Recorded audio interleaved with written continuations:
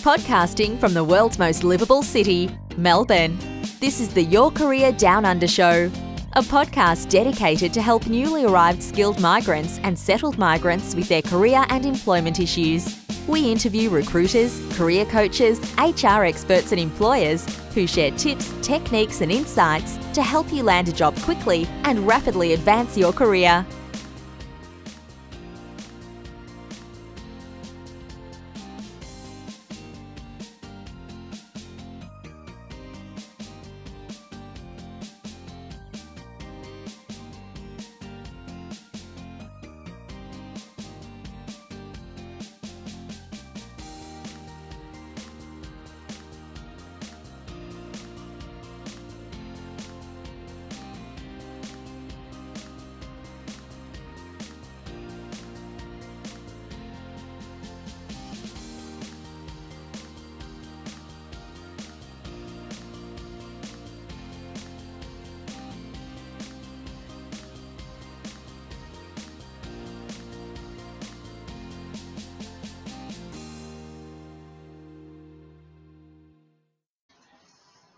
Hello everyone, this podcast series is a part of our effort to help job seekers and professionals really navigate the unprecedented times or the COVID-19 times that we find ourselves in.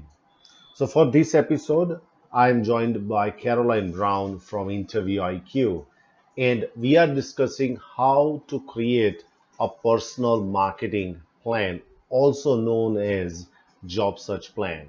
So let's talk to Karalyn and find out what are some of the key steps required in creating a personal marketing plan.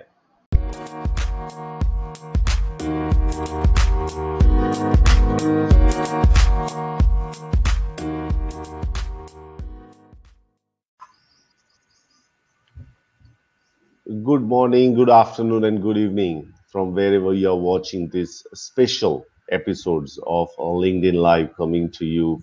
I'm from India, and my dear friend is sitting in Gippsland, which is in Victoria, Melbourne. We are trying to do this. Started on Monday that we spoke about dealing with uncertainty. And on Tuesday, we spoke about networking during these challenging times. Yesterday, we had an amazing, LinkedIn Live where we had people who are at the very sort of cold face to the employers. And what are the employers telling them about the opportunities and about how a job seeker should be doing right now. There's an amazing episode, on that. And today we are going to talk about something different, but our intention, mine and Karalyn's intention, is that we continue to bring, ideas, insights, and inspirations to all the job seekers during these tough and challenging times. Mind you, me and Karalyn also have not experienced these kind of times before, and so we don't come with a sort of position that we know everything. We interact and we discuss and we take offline comments from people about what they want to listen and what they want to talk about. So since LinkedIn Live doesn't this particular platform that I use doesn't allow me to see the comments on live, what I suggest is if you got questions for me and Karalyn during this LinkedIn Live, please send me a direct message on LinkedIn, and I'll make sure that I cover that as part of the LinkedIn Live. So Karalyn, welcome back again. How's the weather up there? It's absolutely beautiful. It's a very gentle, warm day with a lovely breeze and sun. So yeah, it's just really. I'm very lucky to be in a very peaceful part of the world. So yeah. Just a couple of things that I wanted to say from yesterday in particular, around like positivity or just how important it is to remain connected and to talk to people, because I found with the guys that we spoke to yesterday that I came away with a renewed sense of optimism, listening to their perspectives around what's happening, because one was an IT recruiter and one was a graduate programs saying that those things are still continuing and that they're available. So with this, it is like what Nashad and I are doing is, Nashad's in India, I'm in Gippsland. You can connect with anyone around the world. It's a fantastic thing to keep your options open and your mindset positive, I think. So that's what's happening in Gippsland. That's how I felt after chatting to the guys yesterday. That's absolutely fantastic. It's I'm in Ahmedabad, which is the western part of India, and it's cloudy right now, which is very different at this time of the year. But I think we will carry along, and obviously today we are going to talk about a very different topic. It's probably not talked about as much in the open discussions as it should. But if you want to achieve anything, if you want to lose weight, I'll probably go back to that example of losing weight, because I started gym probably a couple of months before my travel to India, hoping that I will lose weight, and then in India I will eat as much as I want, gain weight, and come back a bit more. It just defeats the purpose, doesn't it? And it actually defeated the whole purpose, because I'm here. I've not eaten much, and I've actually shedded, few kilos, which is very different for somebody who's visiting India. But that's separate. My point is that if you have a goal of losing weight, or running a marathon, of anything, one of the most important thing into that is obviously you've got a vision, you've got a drive in order to achieve that. But without really detailing the plan, or without actually putting the plan on paper, it's not going to work as effectively as it should. Otherwise, it's just random actions that we take, and those random actions come together and we produce that outcome, and we believe that maybe this is the right way to do that. But looking for a job is a bit different. Because there are many moving pieces, when you're looking for work. So that's the thing that we are attacking or discussing, today around planning. So, Karalyn, how, why it is so critical to have a real written plan? I'm not talking about a plan in your head, but like a written plan of action. Yeah, I think it's good to have. Well, you want to be able to, I guess, focus your energies in the right area, because if you sort of go scattergun with this, you can be wasting a lot of time, and that's probably the last thing that you want to do. But the act of one of my clients had this great quote the other day. It was like Napoleon talking to his tailor, and it was like, dress me slowly so I can go quickly into battle.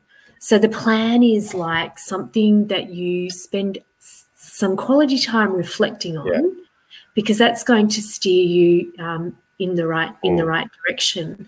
And I tend to use with my clients, especially the ones in straight to shortlist, we develop what I call a job search compass. So it's just a thing that guides you around where you're actually going to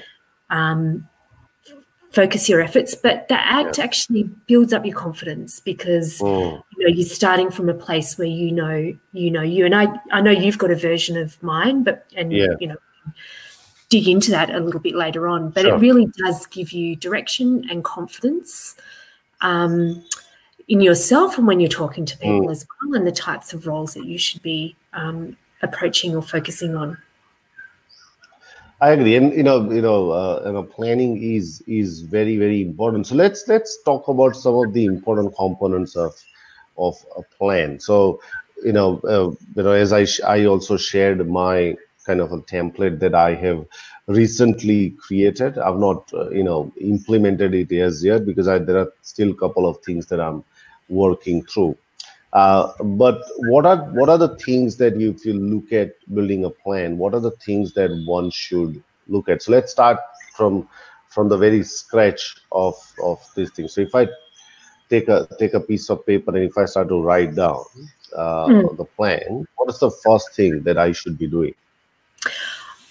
Well, what's worked with my clients and myself is start off with a blank sheet of paper. And I mean, I go through a structured approach, but I get people to go from really the known, and then they can extend that into the unknown. So I get people to, first of all, do a brain dump of about between 5 to 10 business problems that they've solved, which tend to be what people might say are their achievements. So, and using the STAR approach, essentially. So what was the scenario? Why was that problem created? What actions did you take? And what impact did you have? And what was the value of that impact to the organisation? So I get people to do 5 to 10 of those, which really gets them thinking in terms of being a business problem solver. It helps people identify the skills that they have, and it helps people identify the types of organisations they might want to target and their value propositions and their achievements. 5 to 10 questions to start. 5 to 10 examples of problems that you've solved. Writing them out on paper, because that will actually, you go broad and then you basically narrow down. And then what I get people to do, this is kind of like the pre-work before the plan, you sit there and think about, answer the questions of what they really enjoy, what their motivations are to do a good job, and what strengths are they applying when they've done their best work. And they're the questions that then start to form the basis of a plan. And it's one of those things where, you sit there with a glass of wine, a cup of coffee, a beer or whatever, and or go for a walk and do it quietly, but just make sure you get it all out onto the table, because that, again, really does start to build your confidence and becomes a basis of the plan. So I don't know, what do you do with your clients? So I think I do ask my clients in the first session itself to do an exercise. Take a butcher paper out, and what I want you to write is 10 accomplishment stories, and so I want you to focus on 5 personal stories and 5 professional stories. I don't mean personal stories by you helping somebody cross the road, not accomplishment like that, but you planning your cousin's wedding. Could be a personal accomplishment, because it involves a lot of skills that you have developed over a period of time. You running a marathon could be a personal accomplishment, and then you look at professional accomplishments. And the reason why I choose to also include personal accomplishments, because as we know, we don't, you and I don't stop being, using our skills, after 5 o'clock. We don't say, oh, I don't know project management now because I stopped working at 5. I am, so you still use those skills, right? And I want you to see you as a whole, holistic, person, rather than just looking at yourself, from professional prism. So that's one of the things I think we are on the same page around, around that. But one of the things that I then, I was just going to say that personal thing, often you're fully expressing everything you can bring to the table, everything you want to do if you just focus on work. And the personal stuff is the stuff that probably teases out more of what you enjoy in a way. So, sorry, that interrupted you, but I think that's a great idea. At the same time, Karalyn, what I've also understood, in these many years of experience, is that it's that the personal touch that you have, helps you to stand out in the marketplace, anyway, because rather than people are also not just looking at you professionally, they are also looking at your personal skills and how you've applied those skills in your personal life. So you don't have to feel, kind of what do we say, limited to think about your professional stuff when you are designing a plan, because the lines between professional and personal is often blurred, and in these circumstances, it's actually, it doesn't exist now, at all. And I think also, those questions about what you really enjoy, and what your motivations are and what your values are, they help you find the right organization as well that's a fit for you, which is one half of the plan. I get people to, and I'll go into this a bit later, but I get people to divide up a page. But the thing is that when you talk about things that you love, when your face lights up, when you can, explain and you're excited about it, people get excited with you and they get caught up in that, and they're hiring you for that same level of excitement and cultural fit. So, I've in my business from time to time hired people that have just really wanted to work with me because of had that attitude, and so that those questions, that don't neglect them. They're equally as important because they help you be genuine and sincere about what you're what you're approaching, basically. Absolutely. And so then let's take the next step. So another thing that I ask you to ask all my clients to do is to write their employment goal with as much clarity as they can. And a lot of so one employment goal could be that I want to be a business analyst, or I want to a civil engineer, or an estimator, for example, right? But I prefer you to be even little bit more specific than that. So I want to be a business analyst working in financial institutions. I want to work, business analysts who want to work in, I don't know, telecommunications, for example. So I know it sounds very counterintuitive. Not many people, agree, because you don't want to be boxed into just one, kind of a role. But if you think about from a view of business, and you thinking like an entrepreneur, you got to have a clarity on that goal, because the clearer you are, the resume will be much more clearer in terms of intention, and your network will be much more clearer in terms of intention. If I can just give a quick example, and then take your idea on this, Karalyn, is that a lot of people, when they approach me or they approach someone else, they just say, I need a job. And the next question is usually, what kind of job? Well, I'm a project manager. I've done this and that and this and that, and I can do anything. But the moment you say I can do anything, you've lost me, or you've lost many other people. Because if I send my resume to Karalyn, and the resume, it says, Karalyn, hey, Naishad asked me to reach out to you. This is my resume. If you can help me.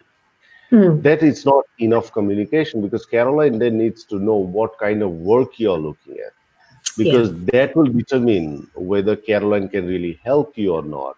But what happens when it's just say that I'm looking for anything or not being specific, Karalyn can either help you, or she will say, you know what, I received this kind of resumes, hundreds. I'll just make you happy, and I'll say I'll look for something for you, but I will never act on that because you have not clarity. What are your thoughts on having a clarity about it? I think it's absolutely crystal clear. Not crystal clear. I think it's absolutely important to do that, to have that clarity, because it's like that marketing saying: if you want to appeal to everybody, you appeal to nobody. It's around you have believability if you understand how your skills can benefit that particular organization. So that's the clarity that you get from actually having a plan. What I get people to do is identify the right-hand part of that page on my value compass is organizations that you can target and business problems you can solve for that organization. So you're not necessarily saying that you're a business analyst. You might be saying, I can help, like I can work for, say, a large health organization. Might be the organization that I'll target, and I can help them solve these problems with my business analysis type skills or my project type skills. So you kind of identifying the organizations, the types of business problems they might have, and how you can add value with a specific set of skills that you have. And often, that approach helps people actually, when they're networking, bring those things into the conversation as it's appropriate, basically. Yeah. Okay. And also, I think writing makes things more clearer in your head, because I'm pretty sure that you have had this experience, writing resumes. In my head, I'm very clear on how do I want this client to look on the paper, but when I'm writing it, right, then I say, oh, it doesn't make sense. Now it doesn't make sense. How to change this? How to change it? So that also happens. So when you write things, it will actually force you to think much deeper, and I think you naturally think, deeper and different perspective that you can bring when you're writing things about those things. One other thing that I also wanted to emphasize is what you said about what problems do you solve. I think most of us do not have the grapple about the problems we solve. We don't know what real problems do we solve. Like, for example, I give this classic example, and I ask that what problems do you think a receptionist or somebody who sits on the reception solves for companies? And my answer is that it solves the problem of productivity. Because what the reception does is to screen the calls to make sure that the people who sit at the background in the offices have got maximum time to do the things that they have to be doing. So that's the problem that the reception solves. Now, if the reception is aware of it, then he or she can pitch, like this way to the employer, which will be more appealing, because the employer says, hang on, this is like how a business would think. There's absolutely a huge difference between saying I'm a receptionist versus saying I'm a receptionist, and one of the things I really enjoy is helping the business run more efficiently by being able to steer those calls in the right direction and present at the front face of the organisation and represent it professionally. And that's why, we can speak, I know that you and I, we tend to speak very generally a lot of the time about the value, but that's a fantastic example of going, what's the impact that I can have on an organisation? It's not just a receptionist. It's like, I'd love to be able to, having a networking conversation, or even, pitching yourself for a job. I'd love to be able to help you with that, because I know that, I can free up your time doing this. Exactly. Because and that's very important. From a skill to what does it mean to the other person, basically, or that business? Yeah. And that's very important. So that's another thing that I want, I ask the clients, right, is that what problems do you solve? And I want you to think really deeply about it. The first answer is always a wrong answer in this one, because the first answer would be, I solve, I find, bugs into the software, but that's not the problem you solve. The problem you really solve is that you produce an error-free product, so that it increases client satisfaction and you get more orders and things like that, which is the business impact that we are talking about. And that's another piece of thing that I want the clients to really be more clearer on that. Another thing that a lot of us, and which you partially touched on, that is that, why do you think you are a great fit for the role? Right? Oh, is that yes? Because you have to justify, right? Because a lot of the time, a lot of questions around in the interviews are based around, why do you think you are a great fit for the role, right? And you've got to come up with a real, sensible, a really meaningful, So it's right? not just about, well, I'm a great team player and I'm good with people and da-da-da-da-da. It's, well, I've worked in organisations that have undergone similar challenges to what you've done, and that's where I found that I really thrive on, delivering to A, B, and C in that environment. That's why I'm a great fit. Or I know this about your organisation, and I've always loved doing, that in that kind of environment. So you're being quite specific around the future, because you're showing that you've done your research, and you're just not making a laundry list of claims that everybody makes, basically. Exactly.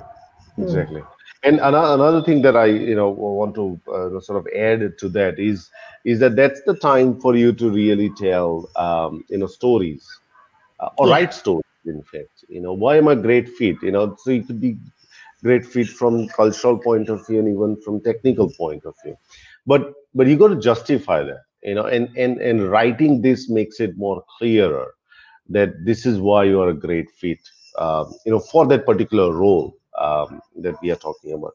Another, yes. Jumping back to the writing down bit, about a couple of things around that. When you write things down, you start to believe them. That's a really, it's a mechanical type thing that helps it kind of embed in your brain. But also the act of writing brings up more ideas.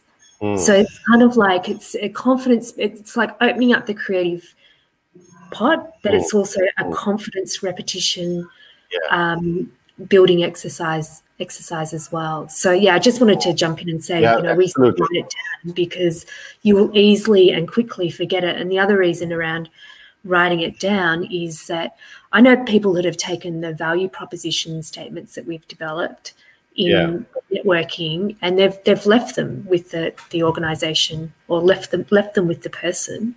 So it's a thing that you can present, but also, you have it there as a reminder, because when you're looking for a job, thing that absolutely gets guaranteed thing is you're going to get knockbacks. It's going to collect into your confidence, and it's very, very easy to fall into victim mode. So you've got to do whatever it takes to keep reinforcing what you can do and what you have done to keep your confidence up. So that, just wanted to pick up on that, because I think it's really important. Absolutely. And the next step is a step which which I think which is equally important, is around identifying barriers to getting those kind of jobs. Because I worked many years back in employment agencies, and we used to develop employment pathway plans for job seekers. And the employment pathway plan involved what's the employment goal for this person, what are the activities that we are putting in place for this person. But there was also a section which talked about barriers to employment, and it was quite sort of in your face thing. And it was good in a way that I'm not assuming that this person can do this kind of work. I have to ask those questions, and we consider barriers in two aspects, Karalyn. One is a vocational barrier, and another is a non-vocational barrier. And we all, these are the only two barriers that we can fit the whole thing in. So we also, the job seekers should be able to do that. There's what's the vocational barrier? Let's say that if you want to work as a business analyst, and in banking industry, and then you scour through all the jobs and everything else, and you find out a particular software that most of them are looking for, or a particular skill set that most of them are looking for. Well, write that down, because that could be a barrier to finding that kind of work, or that could be a barrier to being shortlisted for that. And so vocational barriers is something that sort of doesn't allow you, like a license or compliance or software, or qualification or any of those things. And secondly is non-vocational barriers. We're talking about whether do you have, effective communication, listening skills, or whether you have presentation skills, or whether you have the etiquettes required, or all those other things, soft skills or essential skills that we talk about. What are your thoughts on really identifying those barriers? I think there's lots of good reasons to do it. One is you want to know what they are, and B, you can fix those. It's interesting, but it's also a little bit of a networking tool, to be honest. So I often get people who want to change careers or want to change sectors to reach out to people on LinkedIn and ask their advice about what it takes.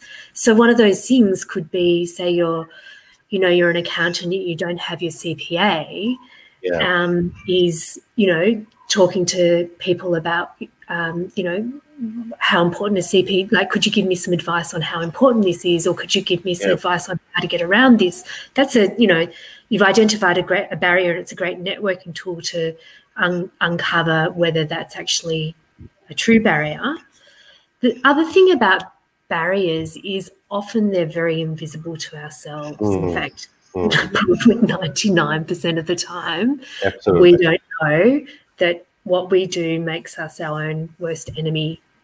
So I think, if you're not getting a job and you really believe that you're skilled and qualified and got the right experience and you can do that job, and you're getting, knockback after knockback, there's something going on that people aren't telling you about, and that's an invisible barrier. And it requires, got to have that conversation with some people that you trust to get that bad news. Because I've seen that time and time again with people.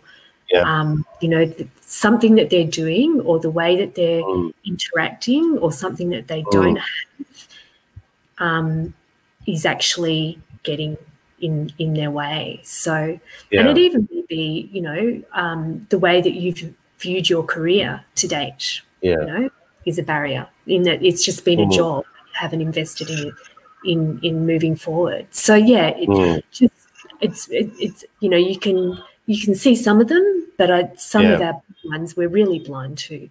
Yeah, true. Blind spots. In a way.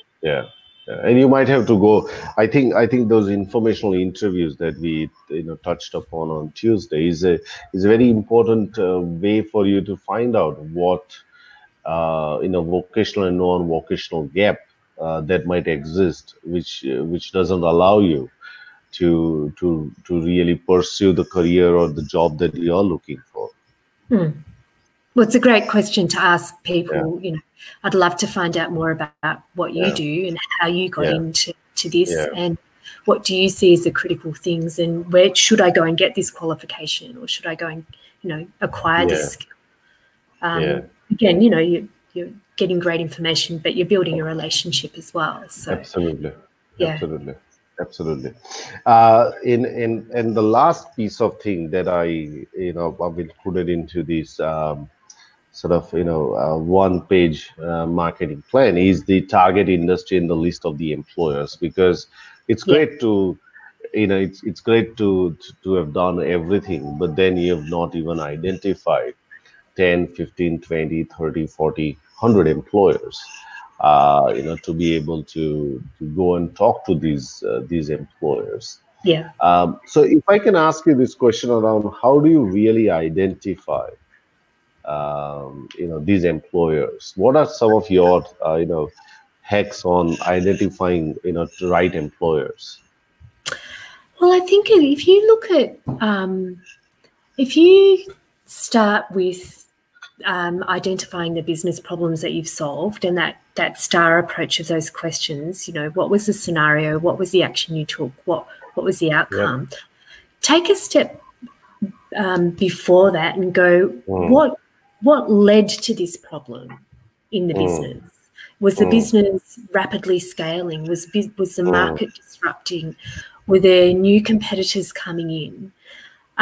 Because that can actually then, you can have a list of 25 employers, right, or 25 companies, but not always those 25 companies are actually the right company for you to target with your set of skills. So you might be somebody that, really is great in fast-growing businesses because you know how to sort of create order out of a bit of chaos. Or you might be somebody that's great at sort of working in a large enterprise. So in terms of that list, narrow it down to, or prioritize it according to which of those organizations is going through a phase or has that same set of challenges as where you've actually been able to deliver results, because that will help you hone in on and focus on that. So that would be, That's why that pre-work is really important, because you'll find that there's probably, if you scan back through your career, you'll find that there might be a lot more people that you can target, and a lot more value, a lot more things that you can actually do than what you've just most recently done. And it helps you it helps you in that kind of networking approach to finding a job, because then you can go and target specific employers and, reach out to them and pitch to them directly, basically. But I really think it is thinking more deeply, not just about what you've done, but why that problems are being created and what other organisations are likely to be in that same cycle and have that same set of problems coming up. Another exercise that when people say to me that, Nishit, I don't know, I can only find 10, 20, 30 companies. So what I do is that if the person is a mechanical design engineer, I would put that on LinkedIn, filter that down to the city, and start to look at all the mechanical design engineers, and then start to look at, do you see where this person worked? Do you see this person, where did he or she worked? And they'll start to absolutely amazed that there are so many other companies that they don't even know, because because you do not have the access to those databases, and that's the simplest way for you to make a huge leap. You can actually grow from 100 to 10 to 100 in one day, Can and I then tell you you a start to funny find story? out. Yeah. I'm sorry. The worst advice you can get about job seeking is from the person that's sitting next to you about what options are available to you. And, we're doing LinkedIn Live, and LinkedIn tells you where people have gone, where people have come from in their careers. So I have a person that I'm working with at the moment, and, when we first started working together, she's a teacher, and she's like, teachers, really believe that teachers don't change their careers. But it's like, well, let's just look at what you'd like to do, or let's just put teaching in LinkedIn, and a couple of things that you think that you might be able to do. I think we found about 50 people that are doing amazing things that used to be teachers. And discovering what it is that is their interim move and then their next move. So absolutely.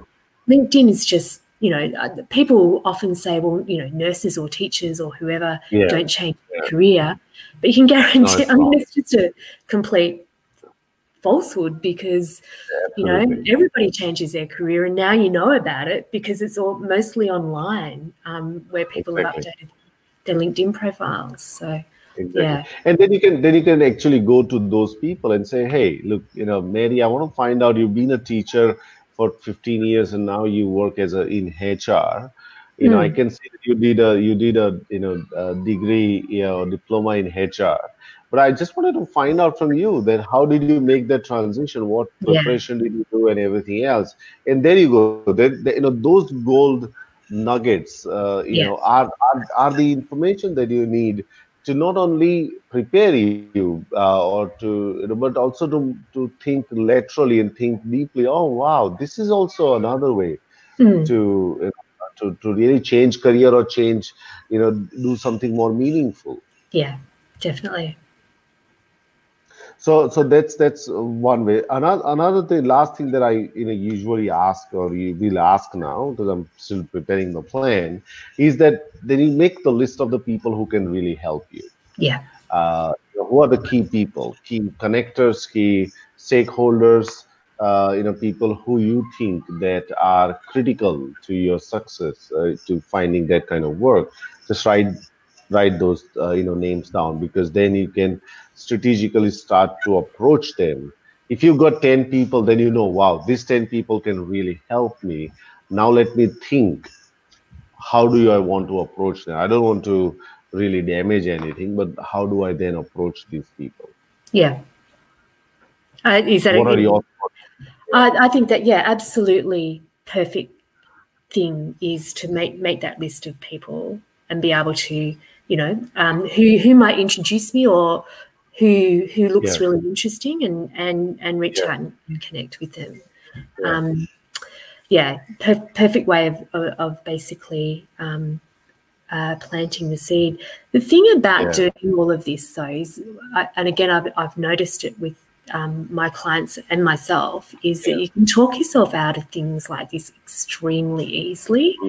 So, you can get to the point of, well, why would that person say yes to me? That's a bit of the mind games that go on with yourself. So sometimes when you're doing that kind of activity, part of your plan could be, I'm just going to do this for 15 minutes a day and reach out to 5 people every day and make a habit of it, knowing that, those invisible barriers or those confidence barriers or those things will always inevitably,